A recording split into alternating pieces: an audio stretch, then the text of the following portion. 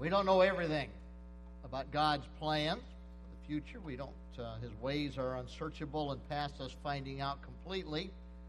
But we do know what God has revealed to us in His Word about the future. And one of the things that He has revealed is the fact that God has a future for Israel.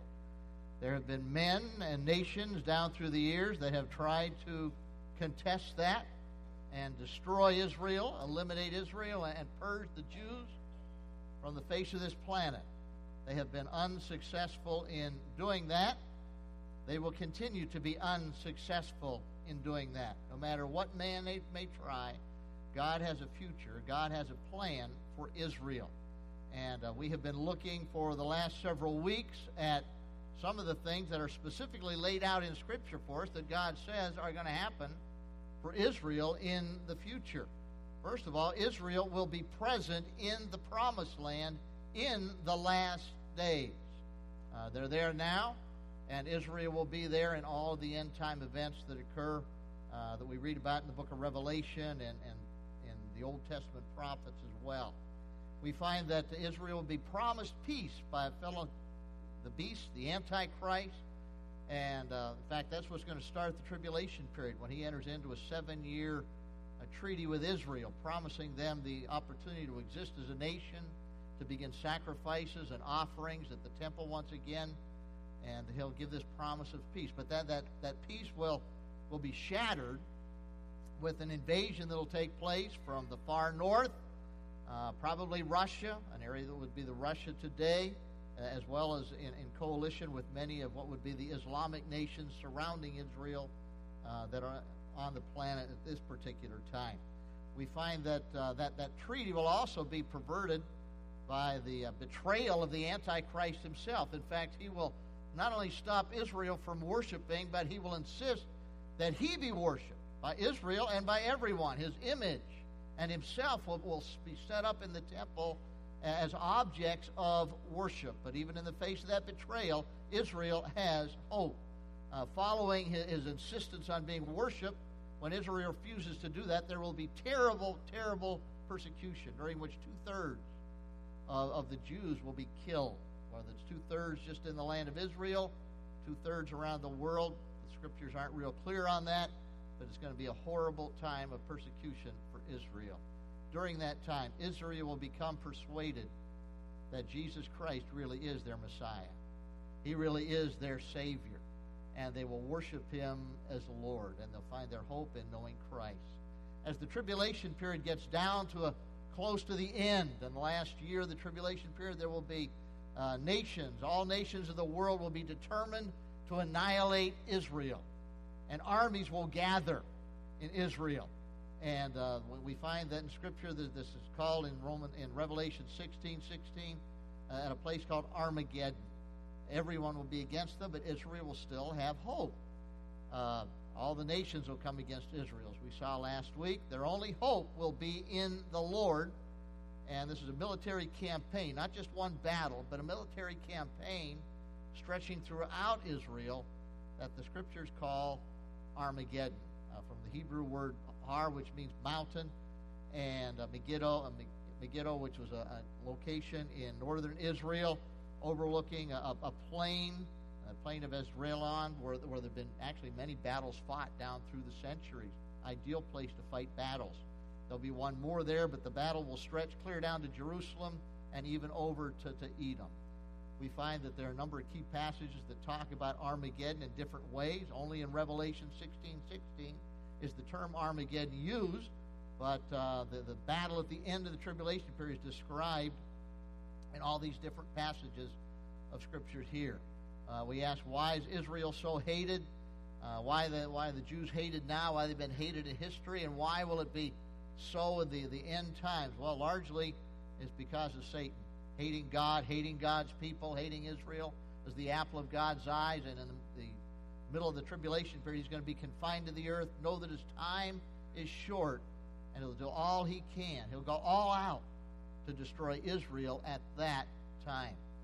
The nations will have initial success against Israel, but we find that there will be a supernatural defeat that we're going to talk a little bit more about this morning at the hands of God as Israel's enemies are destroyed. The last two future events that we want to look at, hopefully we can cover them both this morning, are the fulfillment of hope. You know, we have hope and look forward to things, but it's great when those hopes are realized, isn't it?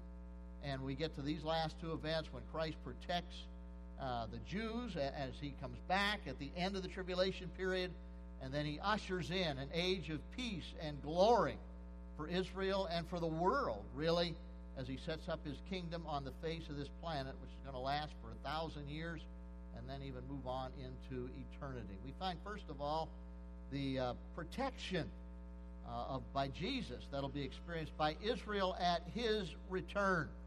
We read for you last Sunday Revelation chapter 19, which pictures the heavens opening and Christ is seen mounted on a white horse with armies behind him, and he comes forth in power and glory and dressed for battle, and he's described there as King of Kings and Lord of Lords, and he comes as the Lion of Judah.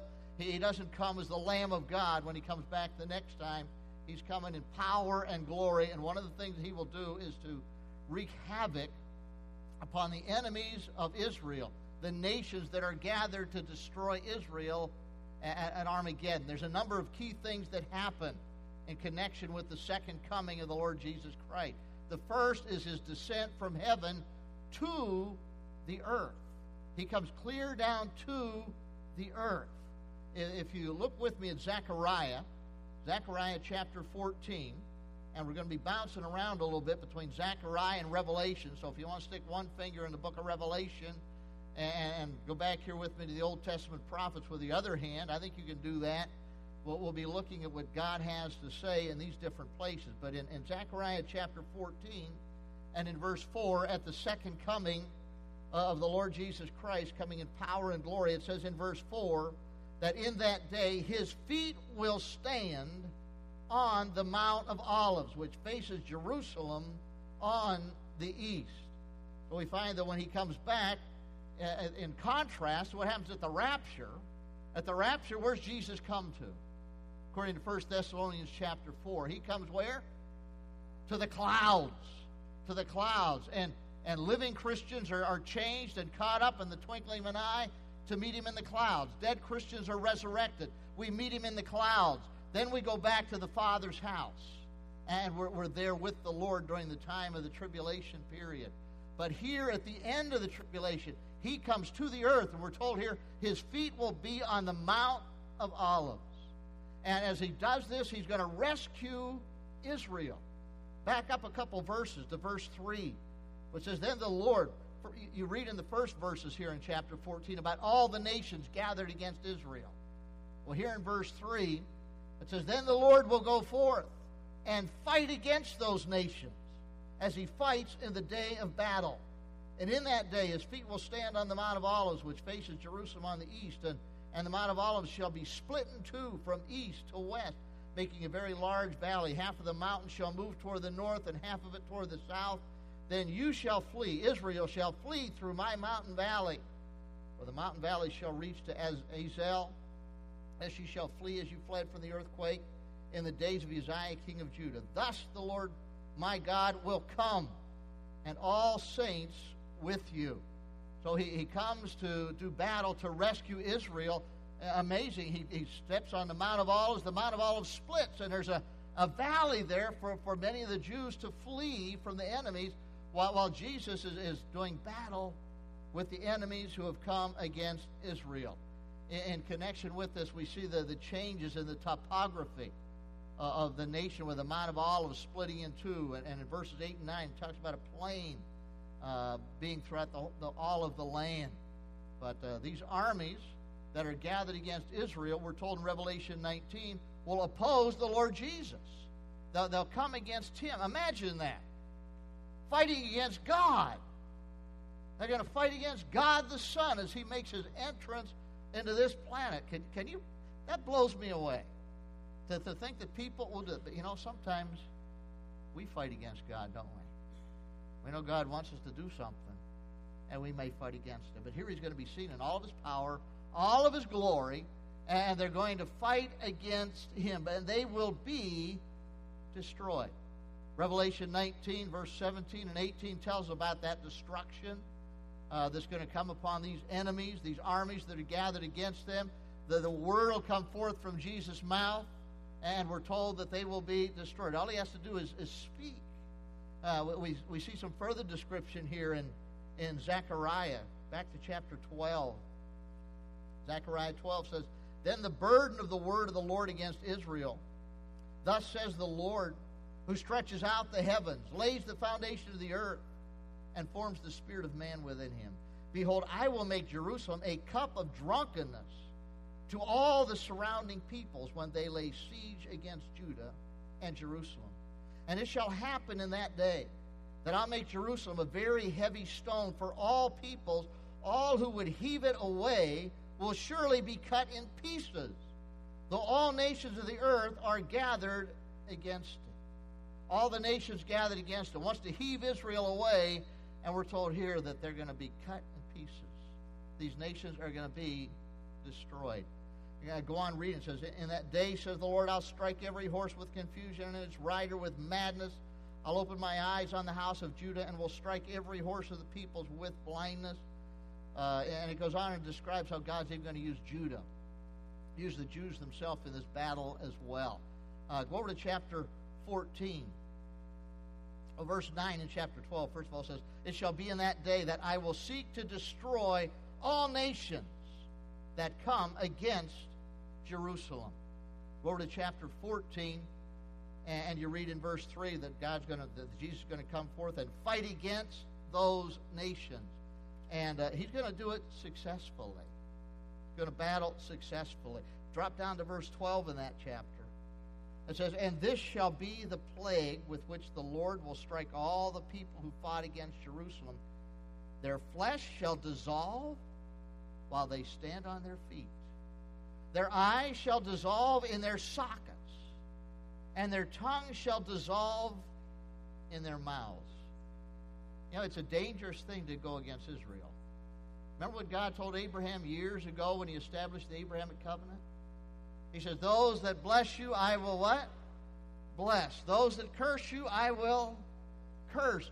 These nations want to destroy Israel.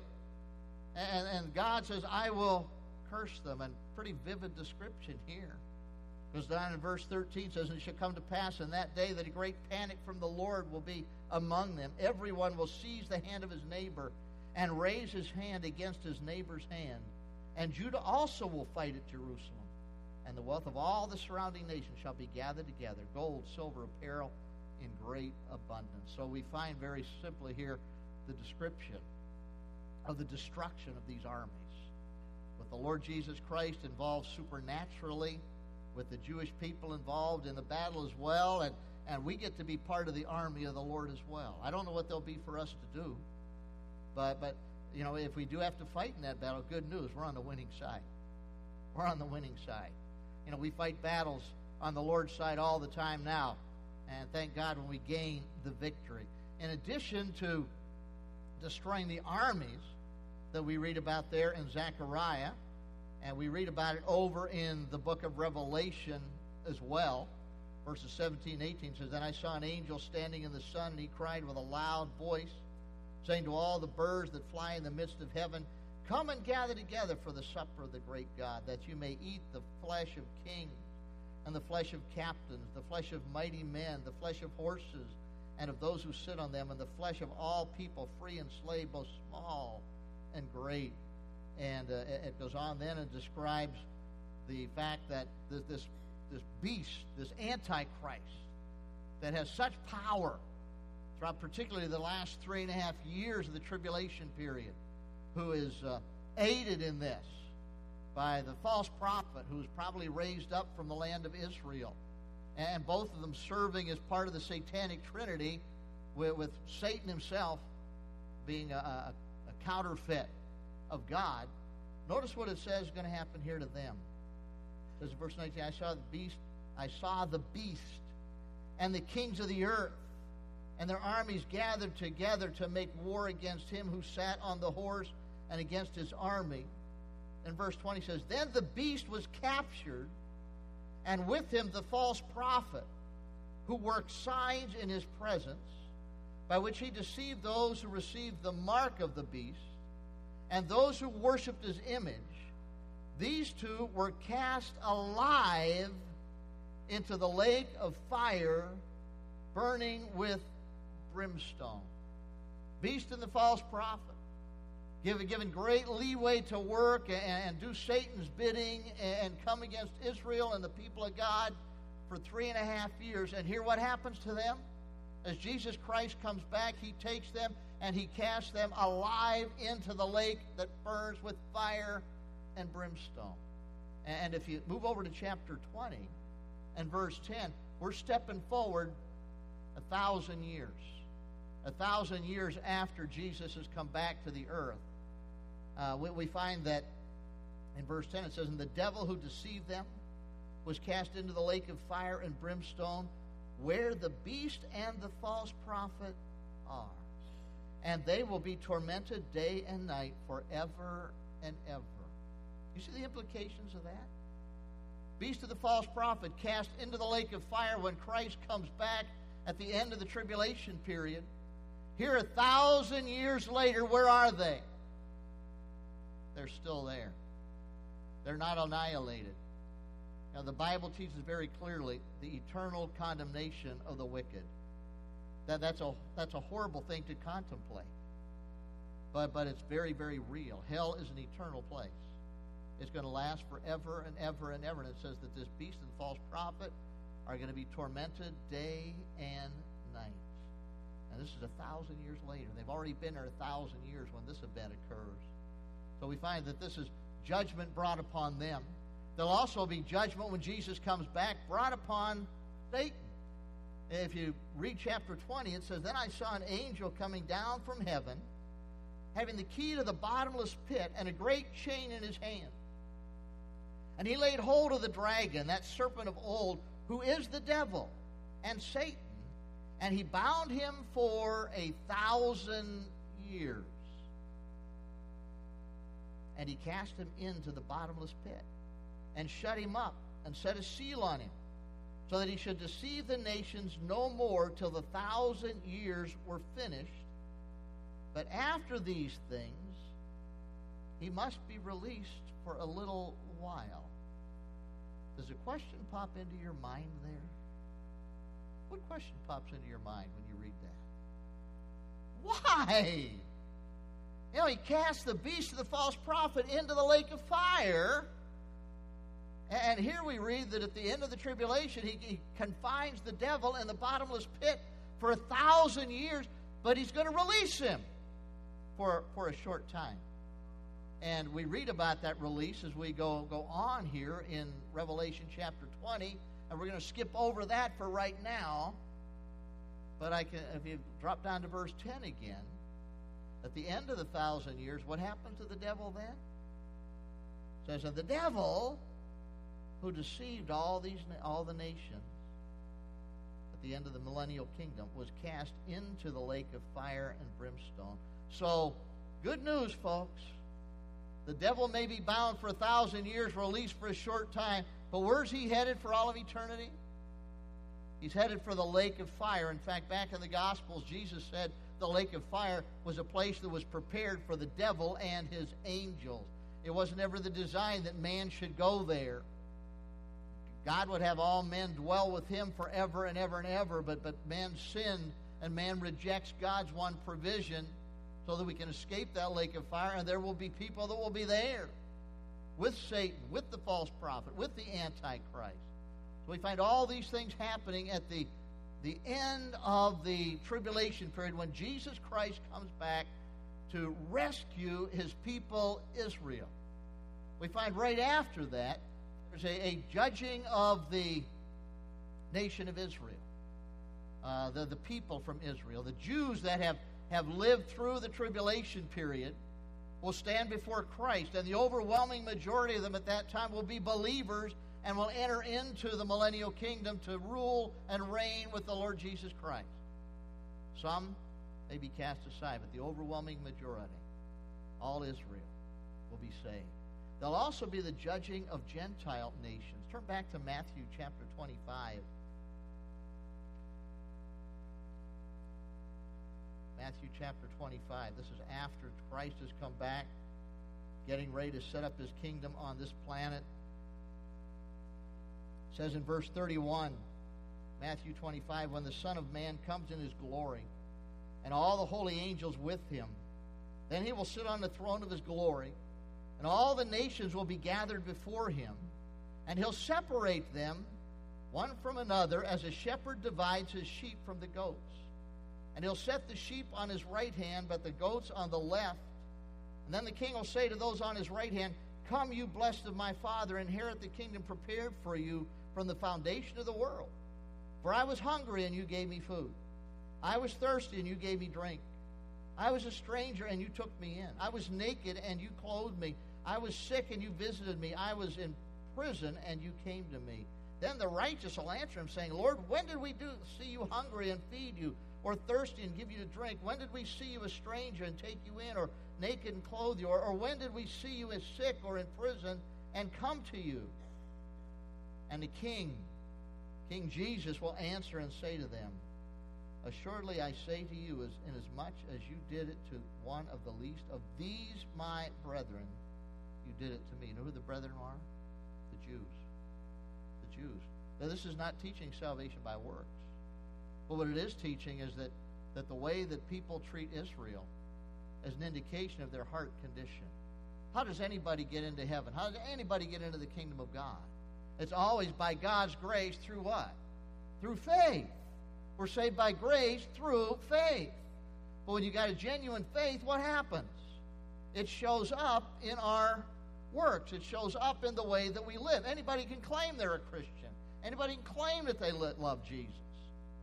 But it shows up, if it's genuine, it shows up in the way that we live. And for these people that are standing before Christ at the end of the tribulation period, after he's come back, one of the things that will show the reality of their faith would be their treatment of the Jews, especially during the horrible persecution of the tribulation period. You know, one of the things that stands out about many people during the Holocaust, there were folks like Corrie ten Boom and her family, that they weren't Jewish, but what did they do? They took the Jewish people in, and they hid them, and they cared for them, and they tried to protect them. And why did they do that? Because they were Christians, and they knew the Lord Jesus Christ as Savior, and they knew that that was the right thing for them to do, even when they ended up facing difficulty as a result of that. So we find there's the judging of the Gentile nations that's going to take place, and it also goes on, and those that didn't know Christ and show this by their hatred and their turn their backs upon Israel. It says in verse 41, then they'll say also to those on the left hand, depart from me, you cursed, into the everlasting fire prepared for the devil and his angels. For I was hungry, and you gave me no food. I was thirsty, you gave me no drink. And he goes on down through, and they say, well, when did we do this? And you know the answer? Jesus said, I say to you in verse 45, inasmuch as you did not do it to one of the least of these, you did not do it to me. And these will go away into everlasting punishment, but the righteous into eternal life. So we find that there'll be this judgment right before the millennial kingdom begins, right as Jesus is prepared to establish his kingdom. And one of the things we see is the fact that Israel's hope will be vindicated at the return of Jesus and the events that accompany that event. You know, one of the things one of the questions sometimes people ask is, why does God do something about all the wickedness in the world? Why doesn't God do something about the ungodly way in which Israel's been treated down through the years? Why doesn't he do something about all the sin that goes on around us today? People ask that question. You know what the answer is? He will. He will. In his time, he will. And in fact, we look ahead here in hope at the return of the Lord Jesus Christ, and there's going to be the rescue of his people, but there's going to be condemnation on all who reject him. and turn their back on God and even mistreat the people of God. We see the false prophet and the Antichrist will be dealt with, cast into the lake of fire. We see that Satan will be dealt with. We see the armies of the world that have gathered against Israel. They'll be dealt with. And I can say with you in surety today that all who reject Christ, all who choose the path of wickedness, all who rebel against Him and refuse to repent of their sin and come to Christ, they will be dealt with and experience the judgment of Almighty God. And we look and we see it described in terms here like an eternal lake of fire. A lake that burns with fire and brimstone. Is hell real? Is hellfire real? Yeah, it didn't pass away, folks. It's still there in the Bible. It's still real. And the sad thing is we got folks out there that we live next to and we go to school with and we work with, and they're headed for that lake of fire prepared for the devil and his angels. There's one thing that'll keep them out of there. What's that one thing? The gospel of Jesus Christ. Thank God we've been rescued from that place. Aren't you glad for that? Christ died on the cross so you and I could be rescued from that place. We won't have to bear our sins for all of eternity. He bore our sins for us on the cross of Calvary. And there are people around us who cross our paths every day who are headed for eternal condemnation. And rightfully so, because they've rebelled against God, sometimes in horrible wickedness and depravity. Good news is they can be redeemed. They can be redeemed. But how shall they hear unless there's a preacher? How can they hear unless the preacher is sent? Well, we're sent. We're all preachers. We know the gospel. We all have the wonderful privilege to share the gospel message with people, to keep people out of the lake of fire, and if they'll trust Christ as Savior now, to keep them out of that horrible tribulation period. The judgment of God is real. We find He will vindicate Israel, vindicate Israel's hope. He'll vindicate our hope. Is your hope in Christ today? I hope it is. Christ is the only one who gives us a sure and a certain hope. He's the only one upon whom we can effectively build a foundation for our lives and for our eternity. Thank the Lord for what He's done for us. Thank the Lord for what He's going to do in the future. And there's more good news, because after His return at the end of the tribulation period, Christ is going to establish a golden age for Israel and for earth, and we get to be a part of it. Come back next week, and we'll talk about what God has in store for Israel in that golden year kingdom that we get to be part of as well. But know for now, God will judge sin. It's certainty. We see that at the second coming of Christ. But He'll rescue and redeem His people as well. Heavenly Father, thank You for the promises of the return of Jesus Christ. And we know the day of the Lord when He comes is a day of light for those who are ready to meet Him, see Him face to face. It's going to be a day of darkness and judgment for those who turn their back upon Him, those who reject Him, those who oppose Him. Father, it's an amazing thing to contemplate that those armies gathered together are really going to fight against and oppose the Lord Jesus when He makes His entrance back on this planet. But Father, sometimes we fight against Him today. Sometimes we resist Him. Help us not to do that. I pray if there's anybody here with us this morning that doesn't know Christ as Savior and they're headed for that eternal lake of fire, I pray You'd scare them, Lord. I pray the Spirit of God would convict them. I pray they'd be burdened by their sin, and I pray that they would see their need to throw themselves upon the mercy of God and take Jesus to be their own personal Savior. I pray they do it this morning, not put it off at all. Pray they might even do it as we close this service today. Pray they might even do it as we're praying now, that they would be talking to You and telling You they want Christ as their Savior. They want forgiveness for their sin. Father, I pray for each of us as Christians. Help us to hang on to the glorious hope that we have. Thank you that as Christians we have the blessed hope of the rapture that could take place at any time, and that when the Lord comes for his people, and that we get to be part of it when he comes back with his people, and we get to rule and reign with him. Thank you, Father, as we read the end of the book here. In the book of Revelation and even the Old Testament prophets that tell us about the end, it's very clear that in the contest of the ages, you win. You are victorious, absolutely, sovereignly, and for all of eternity. Thank you, Father, for this assurance. We pray in the Savior's name. Amen. Would you sing with me in closing?